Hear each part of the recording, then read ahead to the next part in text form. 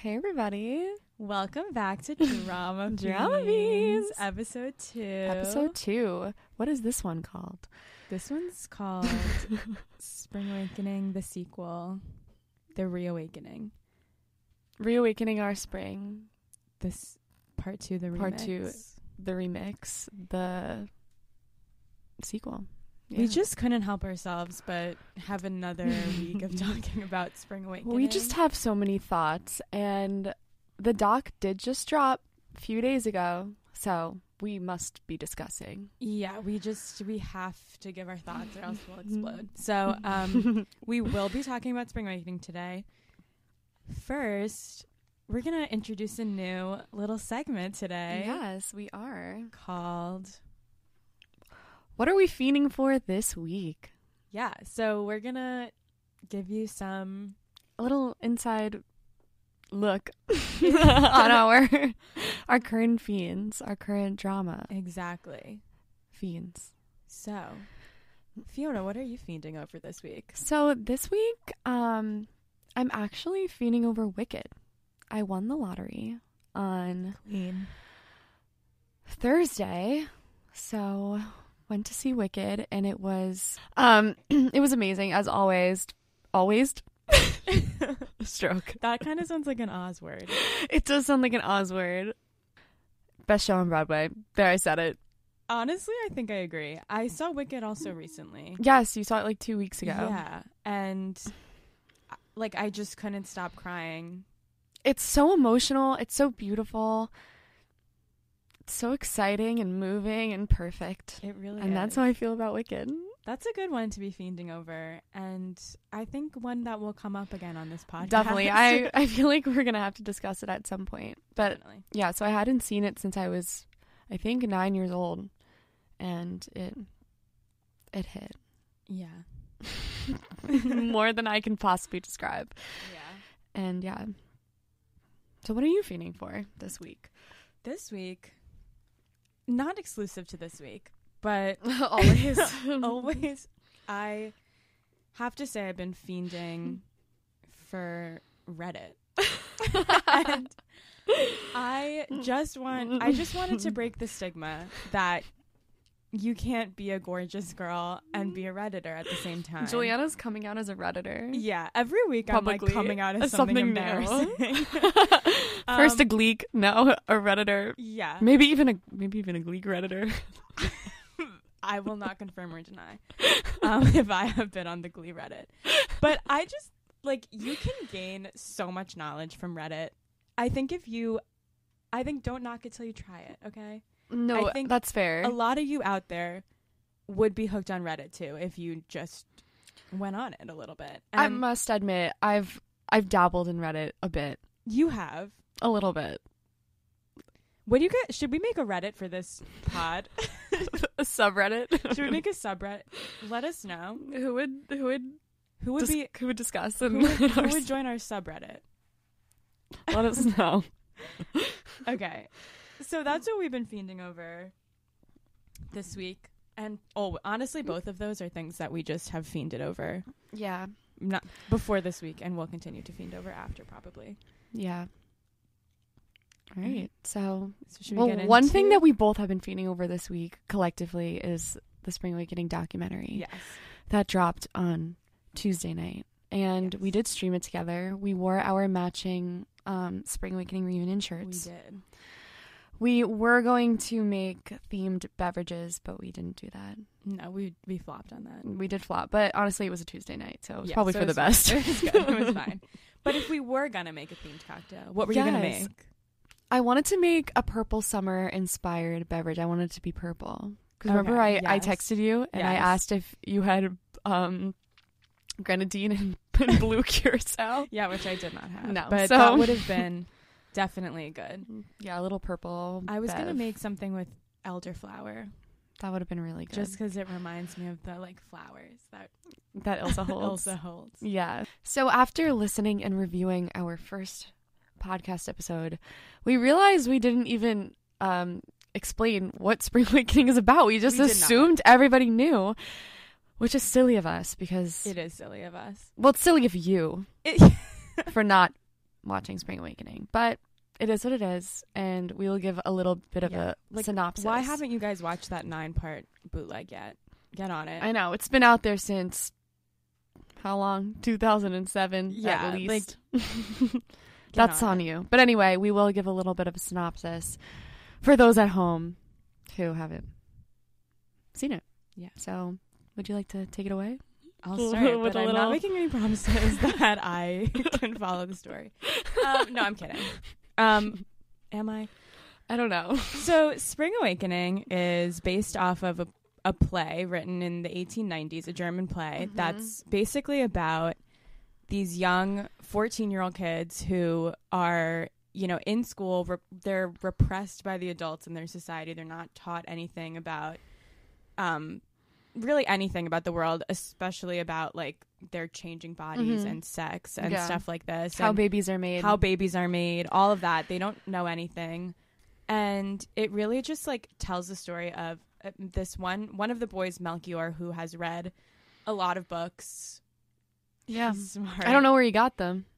I don't know. I guess the library. He went to the library. He went on Libby. Melchior went on the Libby app. He went on his Libby app and he discovered a lot about sex and other things. And then he has a friend named Moritz. Moritz he's like a little nervous boy. He doesn't do very well in school. And he doesn't know anything about sex. And I think we touched on this last time. He's having dreams. His body is changing.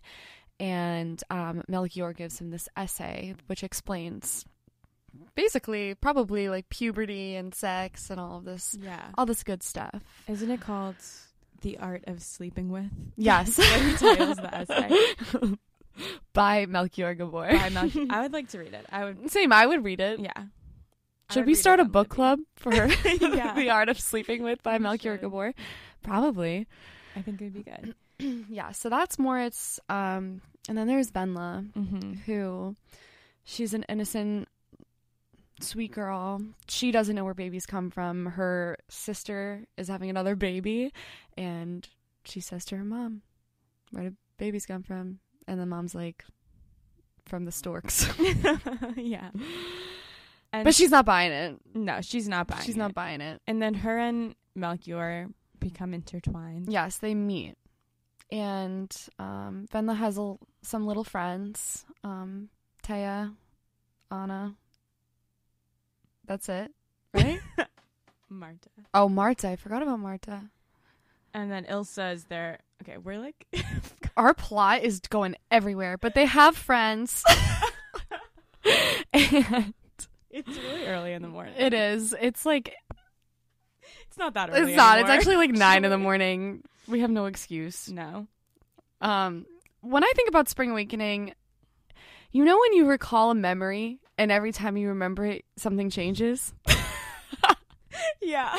That's us trying to tell this story. Yeah, it really is. Especially after the documentary where we like learned new things. We learned so many new things, which we're going to touch upon. Yeah. Okay. Let's like bang it out. So also, just go on Wikipedia if that confused you. Just pause here and go on Wikipedia. Really quick. I feel like, so Marta's getting beaten by her dad.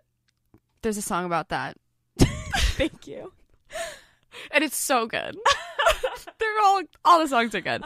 Okay, I hope that cleared everything up for you guys. No, we have to finish. So Melchior and Venla, they have sex. Yeah. But like Venla doesn't know what it is. She ends up getting pregnant. Yes. And she gets a back alley abortion and dies. Yeah. In the words of Leah Michelle, she gets a sketchy abortion. Moritz, he like fails out of school. Yes. He wants to go to America. And but then he can't get the money to go. Yeah, he can't get the money to go. He asks Melchior's mom. Yeah, and he's like feeling really lost. He meets up with Ilsa, and who has kind of been like estranged from their society. And she was also being abused. Yeah, so she was also being abused, running away, and is kind of this like outside force. She's in an artist colony of some sort, right? Yeah, did I make that up? Yeah, she is. Yeah, didn't make that up. And she tries to kind of like, take Moritz under her wing and say it's not all that bad. Come on, but he commits suicide. And then Melchior is all alone in the end. Yeah, but somehow on I go, he says. He does say that. And it's beautiful and tragic and tragically beautiful. Yes. And beautifully tragic. Exactly. That's from Wicked. Yes. Okay, so the documentary that just came out is about it tells the story of the cast reuniting 15 years later for this reunion concert, which we talked about a lot last time, but also did not explain. Which we went to. If you didn't get it from our last podcast, we were there. Did you know? Did you know we went to the Spring Awakening 15 Spring Awakening sold out 15-year reunion concert? So the cast reunited 15 years later. The documentary shows them rehearsing, and it shows them in the reunion concert, but it also tells a story of how the show went to Broadway, how it came to be, the journey of the show, and then also like the journey of the cast. Yeah, the relationship between the cast, how the show affected them, and how it affected audiences, and still does to this day. And I think those are like the main plots of the. You really summarized that well. It was much better than our Spring Awakening summary. Well, it was a little bit easier to summarize because some of the Spring Awakening plot. So we watched the documentary on Tuesday night, and we had a lot of thoughts like immediately. So many thoughts. We'll start with just some general thoughts about it, and then we'll break it down into the different parts and give some analysis. Yeah, our own little thanks, if you will. So I just want to start off with one general thought, which is that on HBO, like on the channel, which is where we were watching it, we weren't watching it on HBO Max. Yes. The clock struck 9 p.m. and we thought it was going to start, but no. Oh no! There was a jump scare. There should have been a trigger warning. Yeah, there was. That we had to see the Dear Evan Hansen trailer.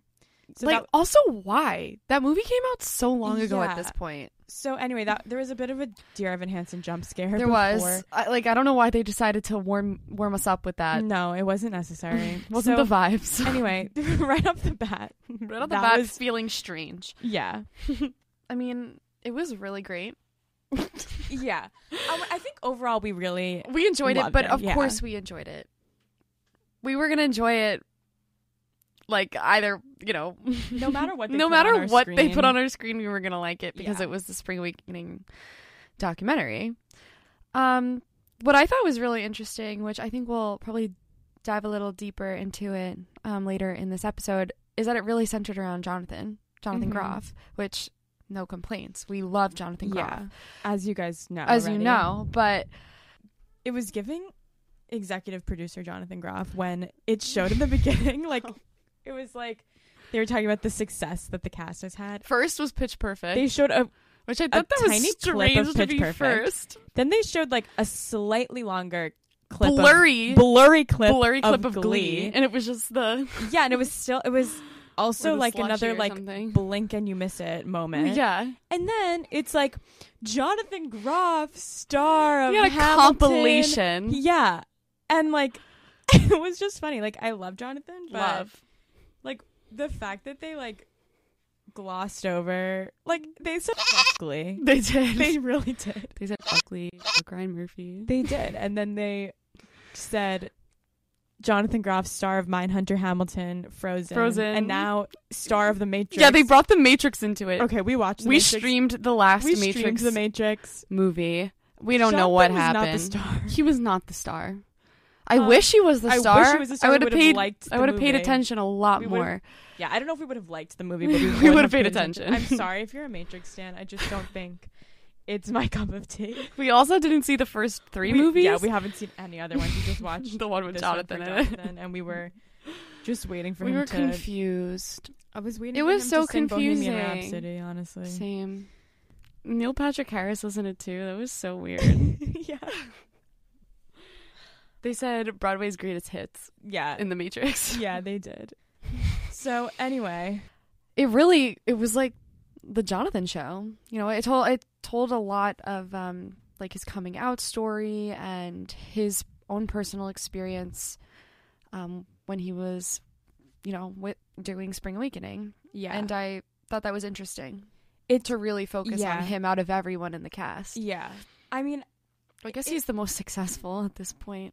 I guess. But also, like, I think it just served as, like, a kind of, like, emotional center for the documentary because a big part of what they were saying was how this show can change the lives of young people. Yes. And I think they were kind of using Jonathan's story as the example of that, and which worked. It really did work well. No, it really didn't. And it was a very moving story. And like to hear how he basically explained that while he was doing the show, he wasn't out of the closet yet, and he was kind of using the show to like express these feelings that he had inside. And through playing Melchior, he developed like this inner strength. And he then said he became like really confident like through the character of Melchior. And then after the show was over, he said like he had all this strength that now he didn't have the outlet of like using Melchior as an outlet for that he like had to channel it into his own personal life, and that's what gave him the strength to come out. So it's like it was using that story as an example of how the show can change the lives of young people who like are in it or who listen to it. And they even gave some examples of different, you know, teenagers at the time that would come to the stage door, like writing notes, especially to Lauren and Lily Cooper, like say, you know, how they had gone through similar experiences as Marta and Ilsa. So they showed a cast member where this, you know, the show itself had really changed their lives and how it changed the lives of fans too. And I liked that it focused on Jonathan. Like I liked that story, but I also think it should have been maybe like 20 minutes longer, so they could have included some more stuff. Yeah, like there were a lot of songs that were cut. Yeah, we were a little upset about that, honestly. They cut out some like really important, I think important songs in the show, like Whispering. Yeah. Word of Your Body Reprise. Word of Your, or did they sing Word of Your Body regular? Yeah, they did. Regular. They said that was when they were like rehearsing. They yes, they did show that. Okay. Yeah, Word of Your Body Reprise wasn't in it. Guilty Ones wasn't in it. Even like All That's Known wasn't in it, right? And Mirror Blue Night. No. So they cut like some heavy songs. hitters. Like I mean, I figured they weren't going to show that like too many scenes. Yeah. But I don't know. I wish even like a little clip.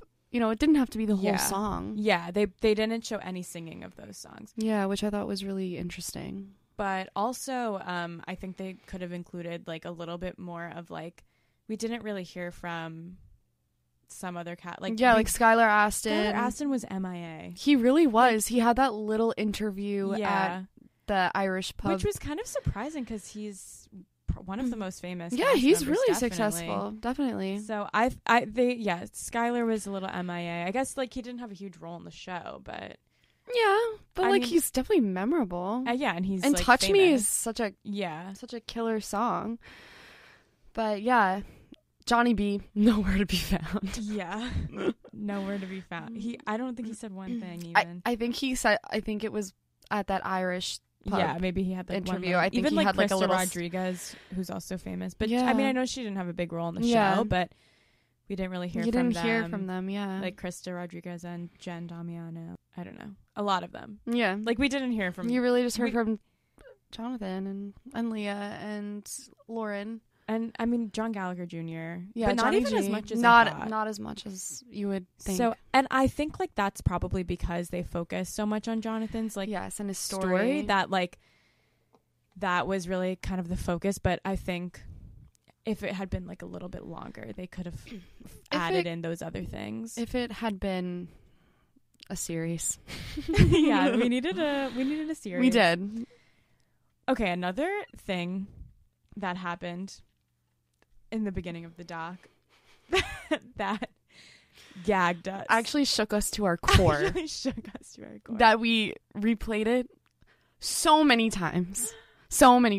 Actually, maybe even 100 times. I'm not kidding. I think I've streamed that. Probably. So in the beginning of the doc, you see Jonathan Groff and Leah Michelle like in their respective apartments. First of all, really quick, the contrast of Jonathan and Leah's apartments is so crazy. Jonathan literally looks like he's living in like a college rundown little apartment. Why was like the like molding was like falling apart? Yeah, it was like, so bizarre. He had like which I kind of appreciate, like a grounded, I love it. down to earth living place. But and Leah didn't have hers is spotless. Didn't have a single like personal item. Like, does that girl have any belongings? Like, I don't know. Like, her house was like spotless. She had a washer dryer, and that is all I saw. That's all I saw. But moving on. So Miss Leah Michelle's warming up. Yes. First of all, I just have to say, like, the cut is so funny from Jonathan. He's like, I haven't really rehearsed yet. And then it cuts it right to and Leah's Leah, like doing scales. Yeah, like singing in her apartment. And then this was like, what comes next? Nobody could have predicted. Nobody could have prepared us for this. No. Like, I think we both screamed when we realized what was going on. Leah's warming up. And she just casually whips out. She just casually drops a little ditty. What did she sing, Fiona? She sang the riff at the end of Defying Gravity. Okay, like, we're not going to try. You know what we're talking about. We're not going to do it. I'm not doing it. Absolutely not, because it will not sound the way that Ms. Leah Michelle made it sound. Should I play it on the microphone right now? Actually, maybe. Okay. It's... Hang on, let me just play this. Yeah, we have it. Yeah, we have it. It's on our TikTok. Available. It's on our TikTok. Go give us a like and a follow. Go stream it on our TikTok. I'm playing it into the microphone right now. This might be really loud. I haven't performed in such a long time, or sang, or acted in forever, and your vocal cords are a muscle. Queen, that actually sounded so good. Okay, like, she ate that. She actually did. But where did it come from? I tell you, we screamed, and I have to say, like, the scream I had scrumped. Yeah, like, we were gagged. Like, we were truly gagged in that moment. Because, like, that's the most Leah Michelle thing I've ever seen. It's the most Leah Michelle thing. It's the most Rachel Berry thing. Yeah. It's like... ever. One thing about Leah Michelle, she's gonna be Leah Michelle. She's gonna be herself. And that was, like... And she did. That was just everything to us. So funny. Like, honestly, it was so funny. Best part of the pod. Set the bar so high. It did. For the rest of that documentary. It really did. And the rest of my life. Like, will anything live up to the moment? Another thing that we noticed from the doc is that Michael Mayer was on his absolute worst behavior. He was saying some weird things. He was. His energy was so strange. I liked when he was talking about how they weren't sure if they should do the sex scene, like that explicit sex scene. And he was just like, I was planning on moving to LA anyway, so I didn't give up. And then he was like mad that he had to stay in New York when Spring Awakening was successful.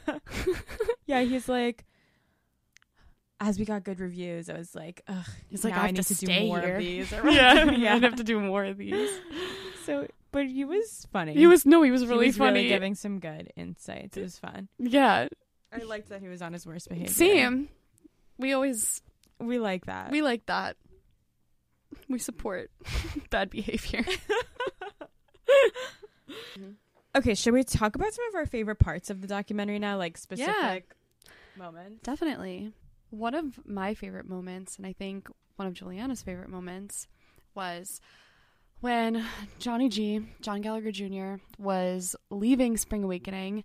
Him, Leah, and Jonathan all decided that they were going to sneak in. Well, not sneak in, they're already there, but overstay their welcome at the theater and sleep over and have a little slumber party in the theater overnight.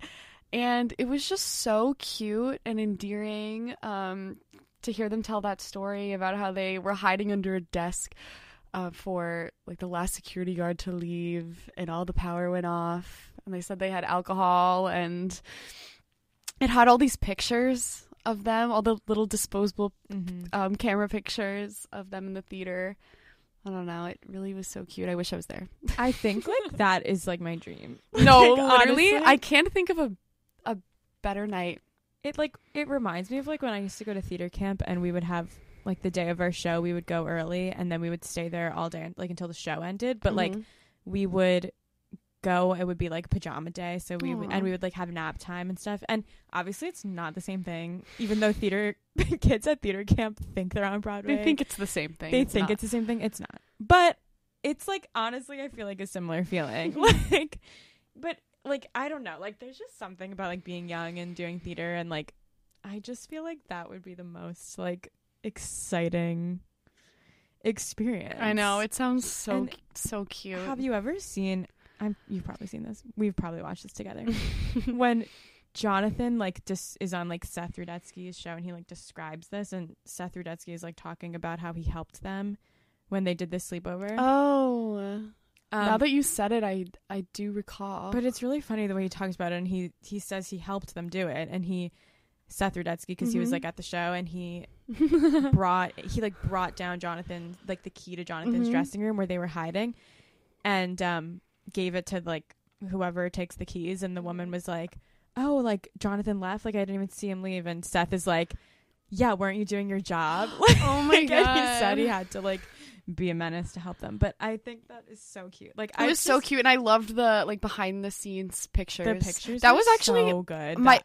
As a whole, my favorite part of the documentary was all the never before seen like personal photo album pictures of the cast. There were so many. It was really there were so cute many to see, and it like was, I don't know, it just like it was so cute. It made me want to be in a Broadway show. Same. I'm like, somebody cast us, please. We're begging you. Cast us in a Broadway show. We don't even want to audition. Like a just cast us. With like a young cat. Like cast us in Spring Awakening in 2006. Yeah, please get a time machine and cast us. Another like kind of similar to that, because they showed so much like footage from the cast, like archival footage. But when they went to Jonathan's family farm, that's so. I know we just said the other story was the dream, but this is a dream. Mm-hmm. They all took a bus. They took like a school bus. Why did they not address like where that school bus came from? I don't know. They just said we're on a bus. Yeah, they actually said Jonathan Groff's mother drove them on that bus. Like, yeah, weird bus. Do they own that school bus? They might. They also owned that strange like jalopy car. Yeah, so maybe they did own that school bus. They didn't address that.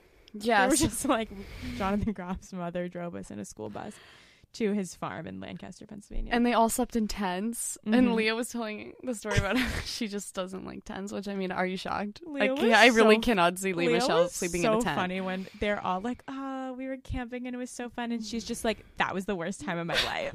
It's like, I had to sleep on a floor. That was so silly of her. And she said she opened the tent at night and Jonathan and Johnny G were butt naked. Yeah.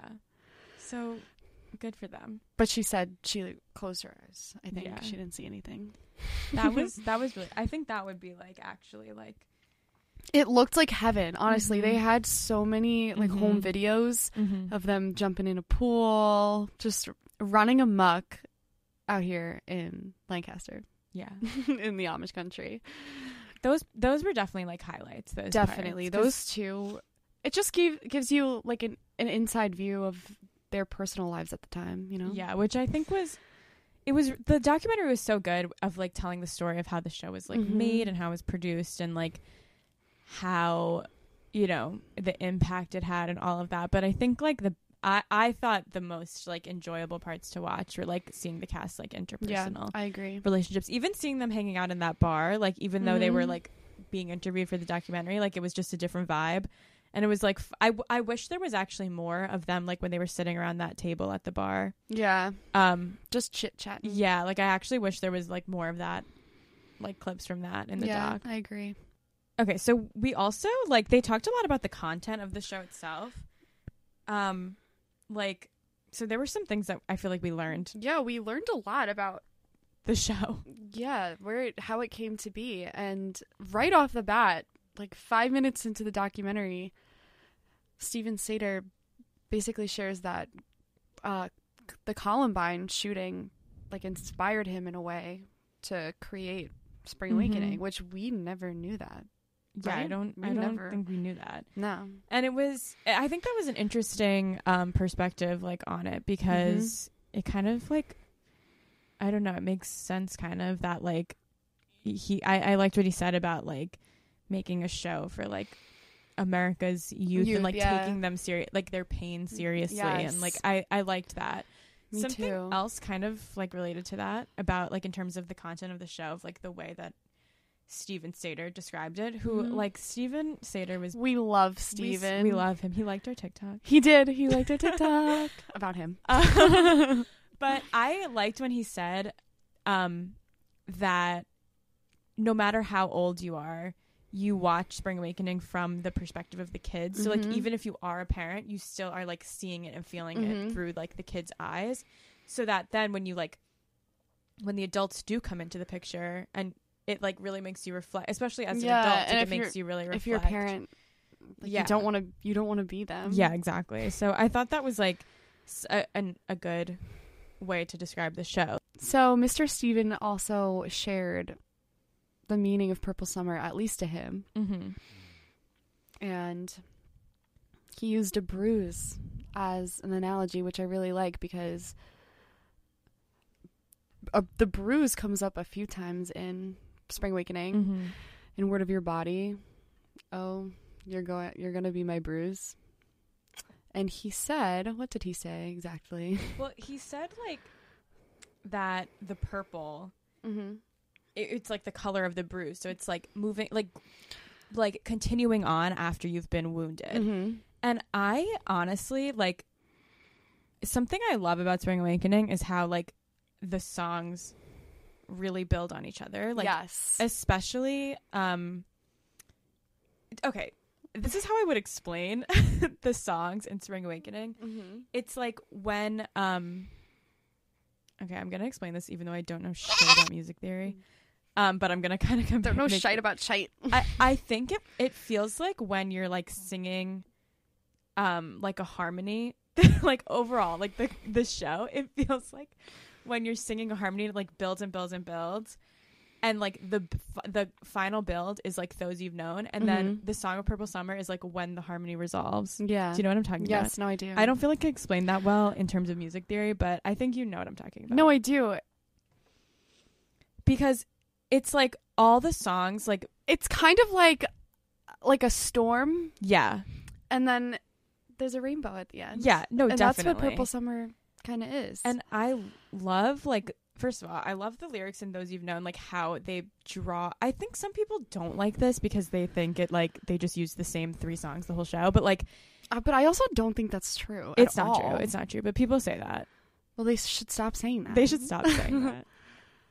They use like literally 3 songs, I think, repeat, and that's it. Yeah. 2 songs. So I just feel like Those You've Known, like, it calls back to a lot of stuff from the show. So like it calls back to All That's Known. Obviously it calls back to like I Believe. Yes.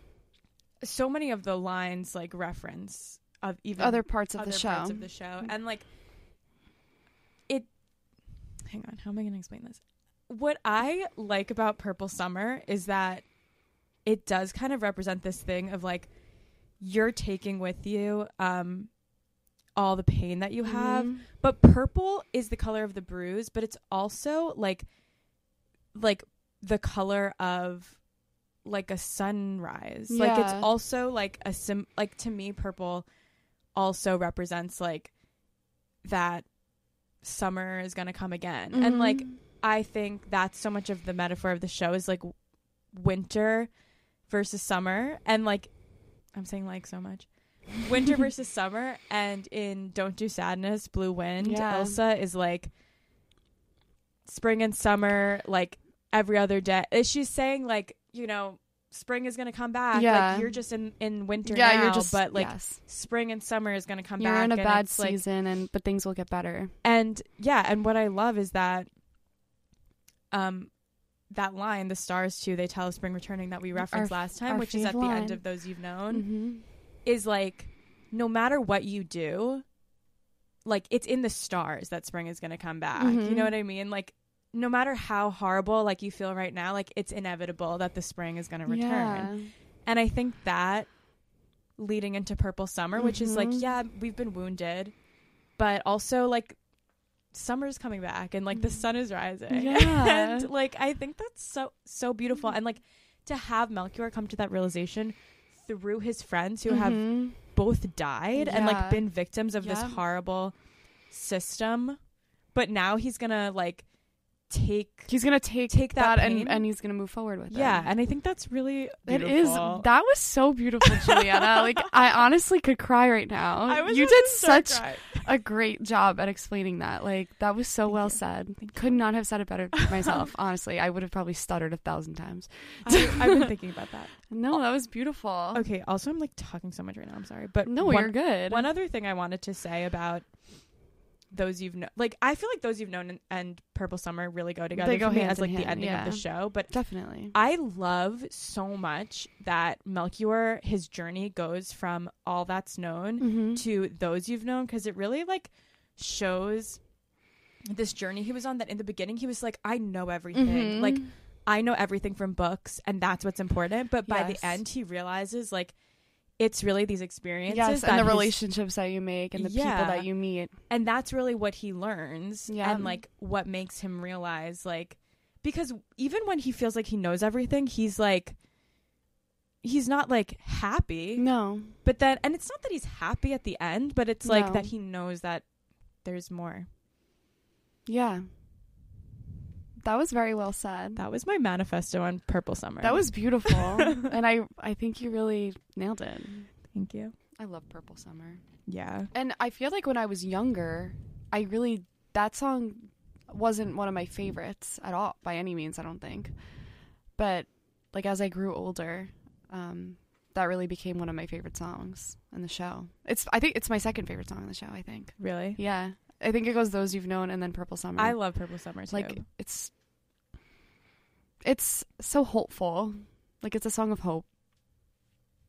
Yeah. I don't know. And I love just in general the like imagery of it. Yes. And like the fact that you can really, even like when he says like like the part about like I love the part where the three of them are overlapping, and it like that's where it really calls back to a lot of other songs, and like even like Venla singing I Believe like that, like as this like callback to obviously the scene where they had sex, and like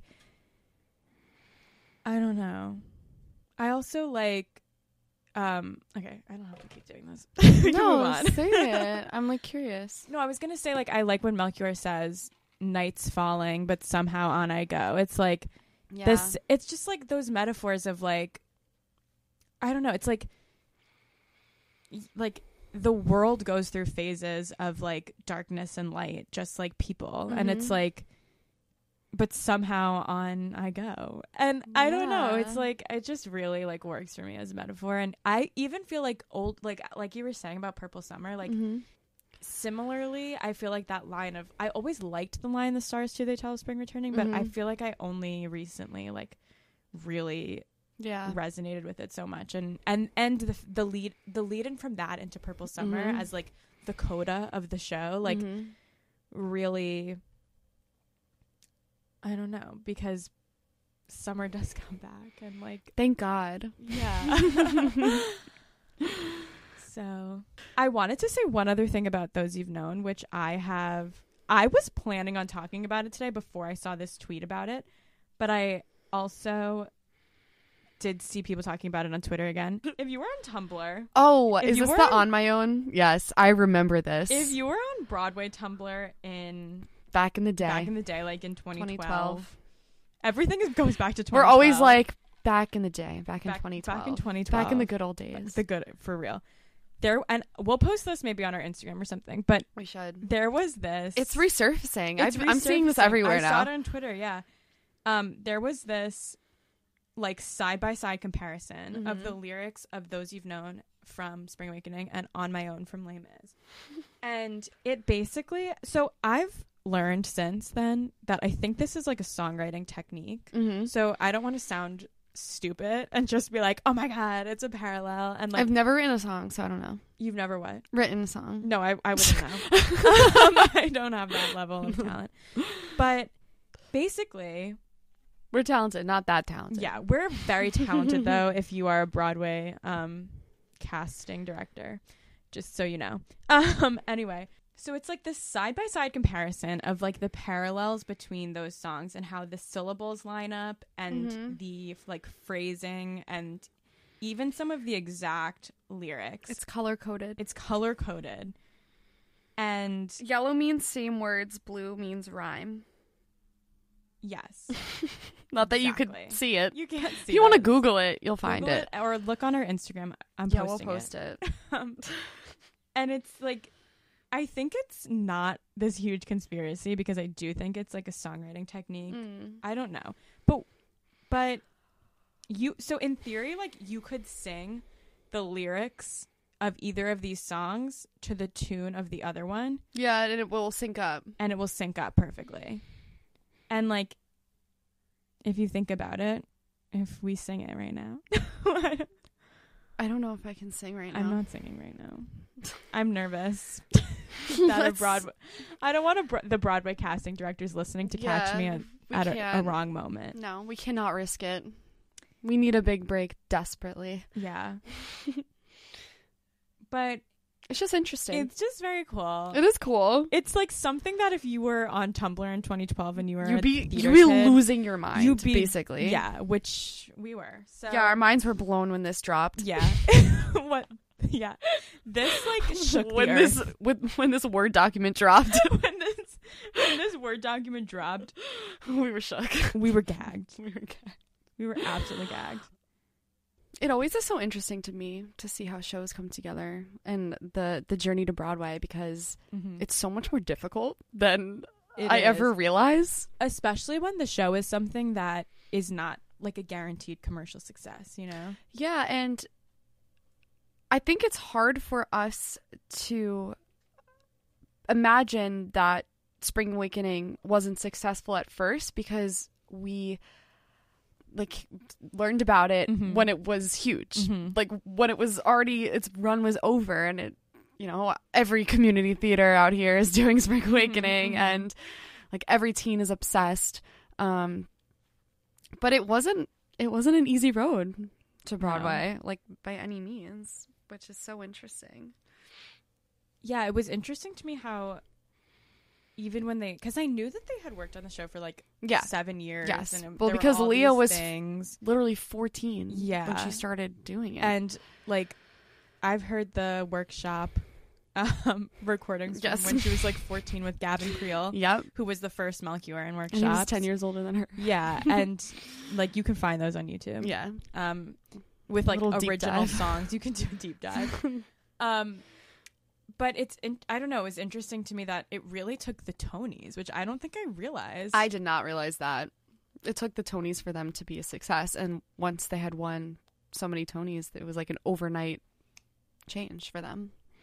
And I liked how when they first moved to the theater on Broadway, I forgot who it was. It might have been Michael Mayer. I think one of them. I think so. Like, who said that you're going to see a lot of purple out there because the seats were purple velvet. Yeah. Because they weren't filled. Yeah, which is crazy. And even like, I thought it was interesting to hear how they went from off Broadway to Broadway and the transition of like this small theater where, because, okay, Fiona and I go into theaters and stuff all the time and we're always like, this would be a good place to do Spring Awakening. We always say that. About theaters that are like small and intimate. Yes. And Broadway's not that. No, so it's like very grand. Yeah, it was interesting to see how they did kind of, and they talked about recreating this Atlantic theater space like on Broadway. And I think that they did a good job with that because I think what was really interesting about Spring Awakening was like having the audience sitting seats on stage. Yes, definitely like added to that like intimacy. Definitely, they needed that. Yeah, which I don't know another show that did that before Spring Awakening. I'm sure it's been done before. Been done. I don't know. Was Spring Awakening the first show to ever do that? Maybe not. Probably but not. I think it was a very good idea. And I love when they were talking about the performance that they did. Was it Lincoln Center? Is that what it was? where they were like trying it out, Yeah. I guess for producers and everything, and how it wasn't going well until Lily Cooper sang Dark I Know Well, right? Wait, I have to say, I think that was misleading because I don't think Lily Cooper was in that. I was so confused by that as well. I really don't. Because she was so little. I don't think she was. Then why did they say that? There were some things in this documentary that were kind of misleading, in my opinion. Like, I feel like they didn't really explain that Leah was only, because they kept saying she was 14, but she was only 14 in the first workshop. I feel like they weren't clear about that. I feel like we knew what they were talking about, but like they were acting like she was 14 when they were doing that full out sex scene. Yeah, but that wasn't the case. But they didn't do that when she was 14. No. I saw people on Reddit that they were like, how was Leah doing that when she was 14? Isn't that child porn? And she just wasn't. They didn't do that until they were off Broadway. Yeah. And she was at least 18. Yeah, no, I think 19 almost. Yeah, she was definitely of age to be doing that. Wait, I was going to look up Spring Awakening Lincoln Center cast.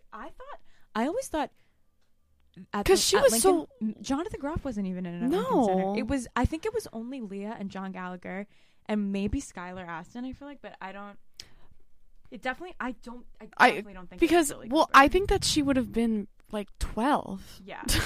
But they straight up though look, guess where I found this? Reddit. Shout out to Reddit. But in the documentary they straight up were like it wasn't good until Lily Cooper sang. Wait, I actually found it. Dark I Know Well. See full list.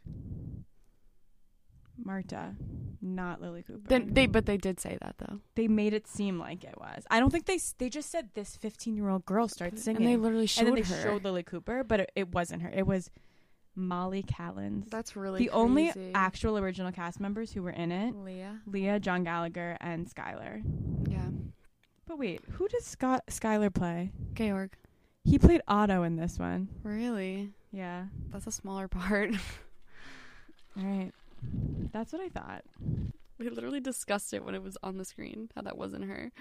In general, like, I thought there was going to be more footage from the reunion.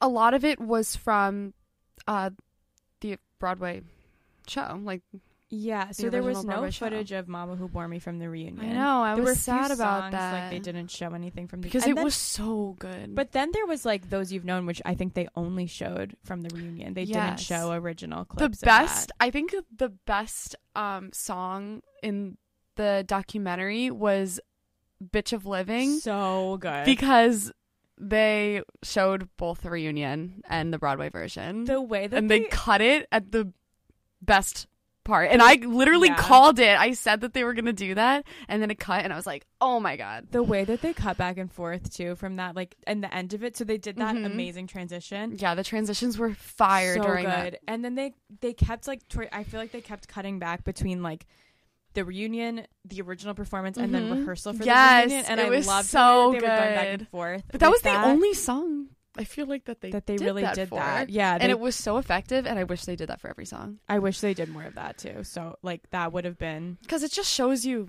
the contrast between them being young, they're older. I did like versions. I feel like what they did with like the I Believe scene, they didn't do the same kind of cutting, but they did show that both in the reunion and in the original, and which the rehearsal was good. And the rehearsal for that, which was really like, that was really, I thought seeing them rehearsing for the reunion in that scene was really cool to see. Like the way that so cool. they were working with Michael Mayer, and the way seemed they were like something with each other. We weren't supposed to be watching. Yeah, definitely. Like it seems like I felt like we were like peeking through a little window. Yeah, for sure. Watching this very intimate moment. Yeah.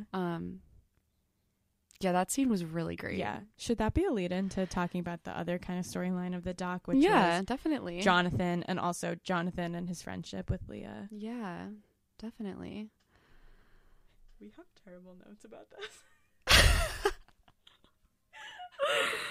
There's one bullet point that actually says coochie, and that's it. So it really focused on their friendship, and I've heard them say this like a million times in different interviews. Well, Leah especially, I said this a million times, how he was a little farm boy. She says he was a farm mouse. She says a country mouse. She was a country mouse. I was a city mouse, and she felt that she had to take him under her wing. And And I mean, there's been different interviews about this, so people already know that Leah said she was in love with Jonathan at first. And it really just showed how Leah was there for him while he was trying to like find himself and his sexuality when he wasn't out to everybody else.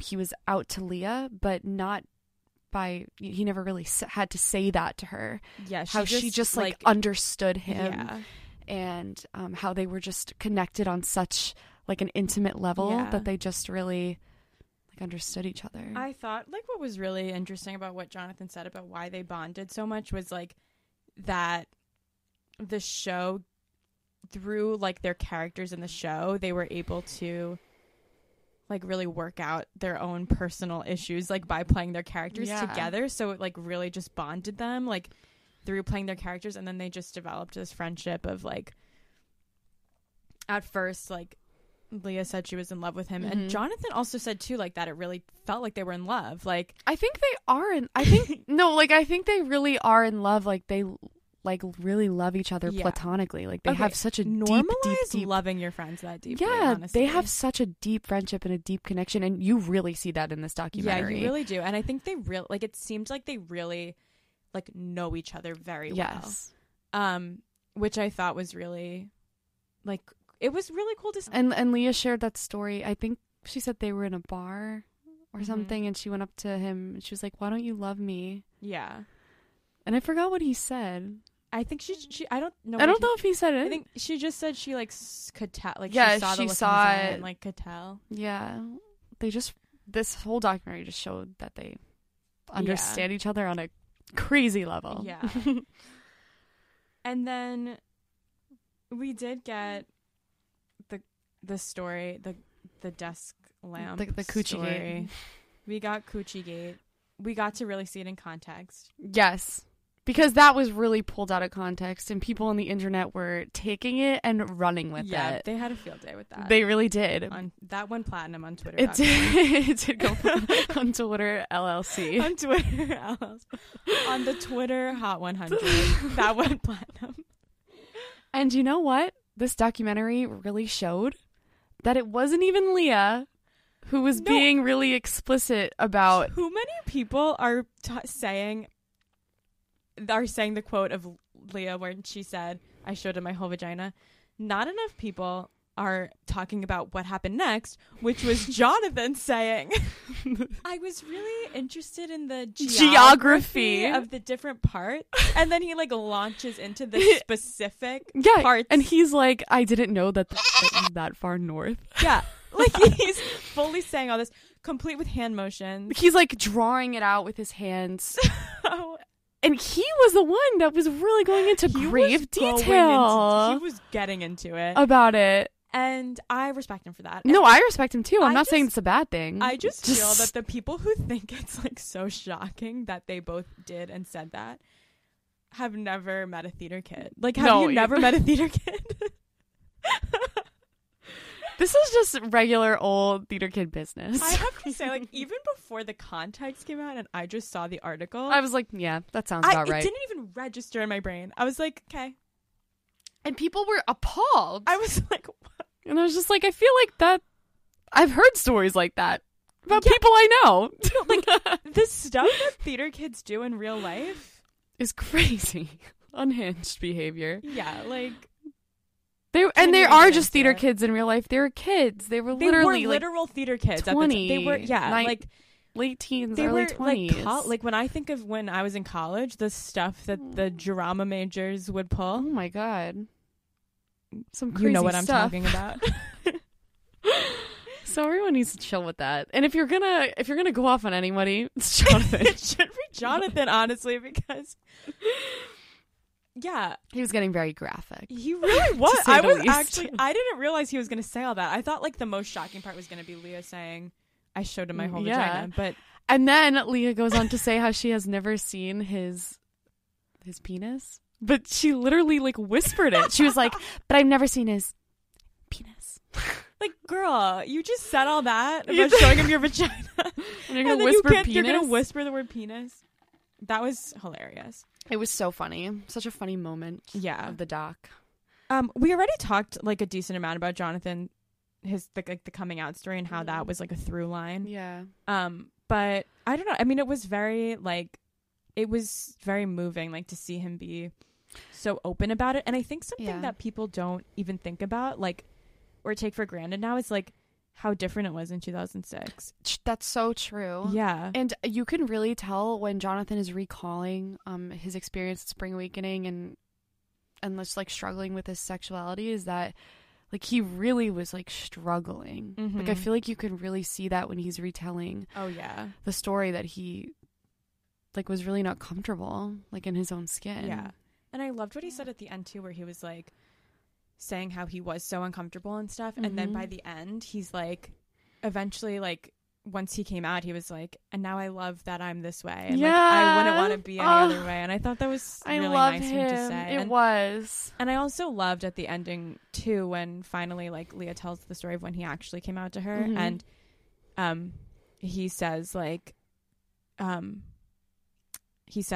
think he said to her, like, my roommate's my roommate, he's my boyfriend. And she just said, like, I know. Yes, she said, I know. And I think, I just think it was really, like, a nice story of, like, how they had this friendship, like, that went so far beyond, like, anyone's sexuality. Like, that wasn't, like, even, like, they knew each other as people. Like, it didn't matter. Yes, like, exactly. That didn't matter. And I think that's, like, I don't know, maybe something that like also now like people again like take for granted in 2022, like at least like among like people that I'm friends with, like I like sexuality is not a big deal at all. No, but like of course not. At the time, like yeah, I guess I think it not that it was a bit like obviously like they didn't make it a big deal, but like for Jonathan it felt like it might have been a big deal, you know? And like I think it was nice to.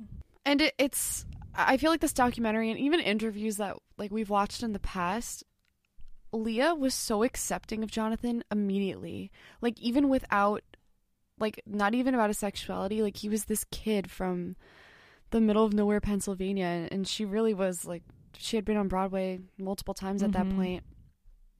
And she really just like took him and was like, there for him like it seems like immediately. This kind of leads us into a question for the culture. And we're not gonna say, we're just putting the facts out there on the table. We're just presenting the evidence. We're not endorsing this necessarily or anyone. We're just saying like, okay, we're observing. So the question for the culture is do you think is the Leah Sance imminent? Is it coming? Is Leah Michelle's comeback coming? Especially after the documentary, from observing some discourse on the internet, it seems as if Leah Michelle really humanized herself in this documentary. You really saw, I think, a different side of her and we've watched a lot of interviews from Spring Awakening. And it really showed such a different side of her. Came across as very mature and self-aware, very self-aware, which is like not what people would expect. And I think a lot of people on the internet are commenting on that and are seeing that, it seems. And it seems that on twitter.com. And we have to say also, like, coupled with the fact that this documentary came out like right after these negative Funny Girl reviews. Which again, like not even saying like those things don't even have anything to do with each other. They don't have anything to do with each other. Other. People are making it have something to do with each other. I just think like there's this moment now, it seems like on the internet, of like people admitting that like people saying that she should be Fanny Price. Maybe she should have been Fanny Price. Coupled with like this documentary coming out, which really shows her in like a different light. And I don't know, maybe she can't redeem herself from all of the accusations that have been made against her, and like maybe she shouldn't get another job. But it's a question for the culture. You know what? Juliana was the first person that I heard use the term Leah Sance. Thank you. And then all of a sudden It's all over the internet. Everybody is saying Leah Sans. It's on TikTok. It's on Twitter. It's everywhere. I'm gonna post a screenshot, guys, on our. We have to find the first time. My first use of the word Leah Sans. We have to search our texts because I said it first because I search felt right now that it was coming. I know I think my first text, I texted it to Larissa, my other friend. Okay. I think maybe, but I think I probably said it out loud to you before that. I don't think I just made it up when I texted it to Larissa. Wait. Okay, I found the text. Wait. I texted you. I said Leah Renaissance. Yes. You said Leah Renaissance, and then then you said legit a Leah Sans. But I said Leah Sans to Larissa like a month earlier. That's so interesting. But yeah, so I first used that word in February, though. That's crazy. At least in text, but I must have said it out loud before that because I don't think I just made it up in that text, unless I did. Don't know. So that's crazy, and now everybody's talking about the possible Leah Sans. I've seen other terms, like some people are just saying. Like what you said, like Leah Renaissance. And I'm like, you can combine them so easily. Yeah, Get it together. So easy. But some people have been saying Michelle Sans. I don't like that. Leah Sans is iconic. Leah Sans flows. Leah it does. Sans flows off the tongue. It really does. So it's I don't know. It's just like an interesting conversation, I think, of like it is. What like also like what will it like what would it take like for her to be able to redeem herself? Honestly, like. I don't know because obviously she's very talented and like she hasn't. I would know. I'm very talented too. Yeah, she hasn't obviously like gotten roles that are like up to her level of talent recently. No, so I don't know. Like, what do we think? Can she redeem herself? You're gonna have to do your own research, guys. You gotta stream the doc. And think about it. Sleep on it. That's our question. Read the Broadway World message boards. So of course, as everybody knows at this point, I'm a Broadway World coming message. out. This again. I'm coming out again. As a Broadway World message board troll. And I was looking at what people were saying about the documentary.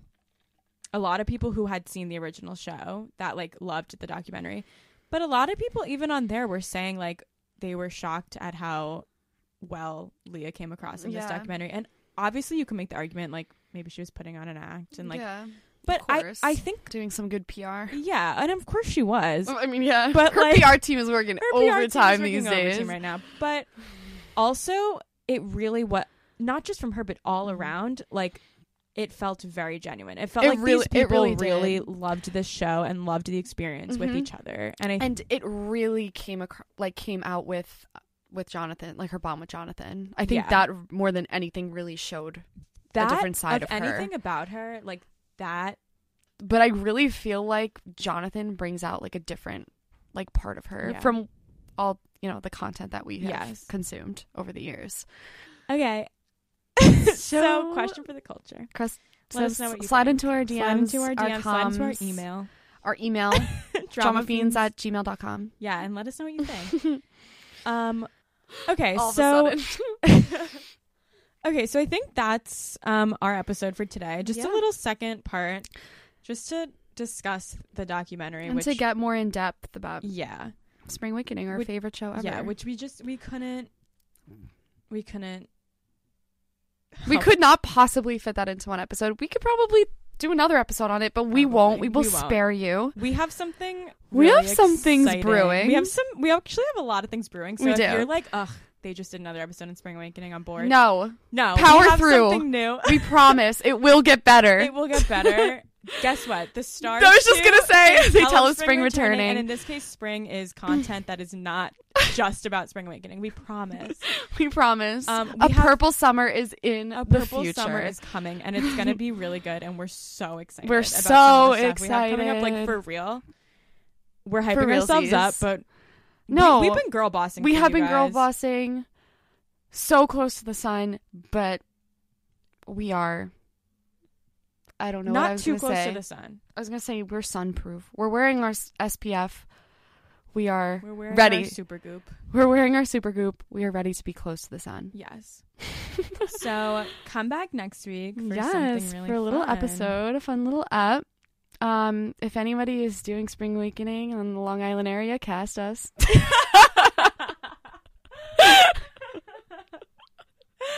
Or on Broadway.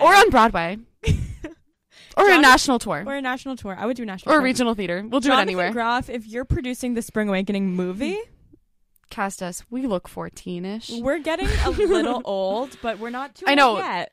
I'm actually a little stressed. I feel as if we're aging out of Spring Awakening. We're aging out of Spring Awakening rapidly. Rapidly.